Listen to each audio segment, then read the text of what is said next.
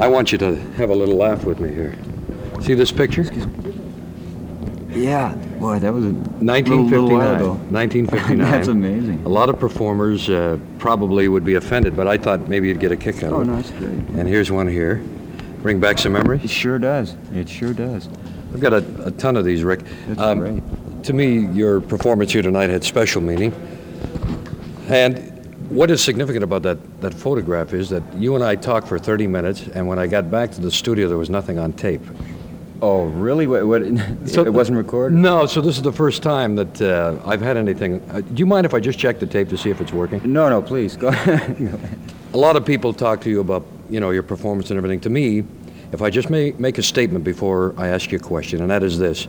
To me, and I don't know if anyone has ever put it in this light, you were one of the most significant people in the world of music for this reason. When I look back over your history of music, you did a lot for the black man by honoring people like Chuck Berry, Fats Domino, Baker Knight in your music. You also did a lot with a guy called Jimmy Burton, so much so that a man called Presley took him away. And I think the significance of Rick Nelson, as history unfolds, is that in those early days, you and a man called Elvis Presley had more to do with rock than anyone else. Oh, well, thank you very much for putting me in that category. I was very fortunate in being around during that time period, and I think what happened is I probably filled a sort of an age gap there, because Elvis is just he's a little bit older than I am. Yeah. And, so I think that he had his fans in that category, and then with a television show and both of those things kind of working for each other, it kind of came together. But you've developed into an all-round performer. You've extended yourself. The significance of Garden Party to me, and I know another man here asked a few minutes ago, was it's the new Rick Nelson era for you, isn't it really? You feel differently about the music than you did years back.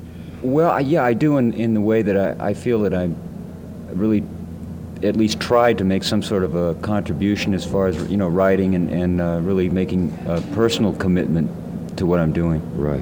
And, I thoroughly enjoy it, really. Now, I understand you're heading to Epic Records. Is there a new thing going to happen here? I heard one of the songs tonight that I hadn't heard before. Is this one of the new things we can look forward to, Rick? Yeah, it is. And we've been mainly rehearsing with the album and things, and haven't been out on the road at all. So it's really kind of the first time that we've had a chance to do it, live in front of people. And it's kind of it's a little scary at first, It really Sure. is. It really is. But I didn't realize you played the piano until tonight. well, thank you. I try, You work. I know about 4.5 chords on it, but What is the song called, so I'll remember this when it comes out in Epic? well, it's a song called "On Dreams Alone." Yeah, I missed just the opening because, as you know, I was backstage here and brought you on.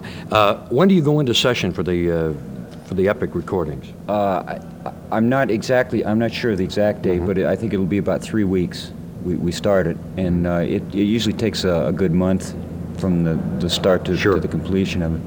What are we going to go more country, or are you just going to kind of feel your way? To me, you're into the country bag, and that's where it is today. Something has to be right with it. With 1,555 stations playing it today, it seems to be the music people are going for. Well, I think today a very positive thing about music is that something doesn't have to fit into one specific category to be played. Yeah, Right. It doesn't have to be labeled as any specific thing, and that's what we really try to do. If we do a country song, I would like it to sound like a country song, Right. a legitimate song, and same as a rock and roll song. And that's with the new band that I have. The steel guitar player Tom Brumley he's so versatile, and the instrument itself is such a versatile instrument. Right. Everybody automatically sees it and associates it with country music. I remember Tom, as a matter of fact, with the old Buck Owens Buckaroos. Sure, he was with Buck for about 6 years.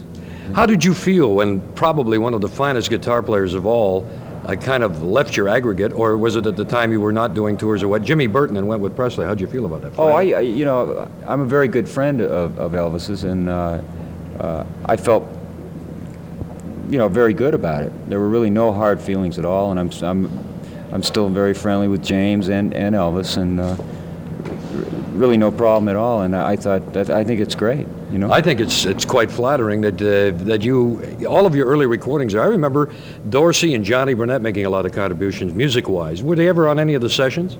old days? Sure, a lot of the people like Eddie Cochran was a very good friend of mine, and a lot of those guys used to come down to the sessions and sit in and play like rhythm guitars, and Johnny and Dorsey were there, and like you say, they wrote a lot of earlier songs for me. Gee, my memory serves me right, I think, when you mentioned Eddie Cochran. Wasn't it his girlfriend that wrote one of your biggest songs? That's right, Sharon Shealy. She wrote Poor Little Fool. That's right, Poor Little Fool. See, come on, guys, how about a hand for that memory, eh? Come on, Jack. How many guys are going to remember that, huh? All right. How are the twins? Oh, they're fine. They're into everything. They're 8 years old now, and they going crazy. I have 3 of my own, and I can relate to that. I was thinking tonight, while watching on the stage, you have such a cool, laid-back way about you, and somebody said, gee, he's so relaxed up there, and I said, yeah, but don't get near him, because I understand he's one of America's leading karate experts. Are you still at that, or? Oh, I'll tell you, I really enjoyed practicing it and everything, and I did for about five and a half years, and I was really seriously involved in it, but I haven't been for a while, so I try to stay as agile as I can, and so that I can, I run fast too, get out of the way. What do you mean? Oh yeah, just get out of the way. Yeah. Rick, I know you've had a tiring trip here. I want to thank you for taking time. I hope we've got something on tape this time, and it's been a long time since I've seen you. Good luck with your new horizons on Epic Records. Thank you very much. Thank you. Rick Nelson.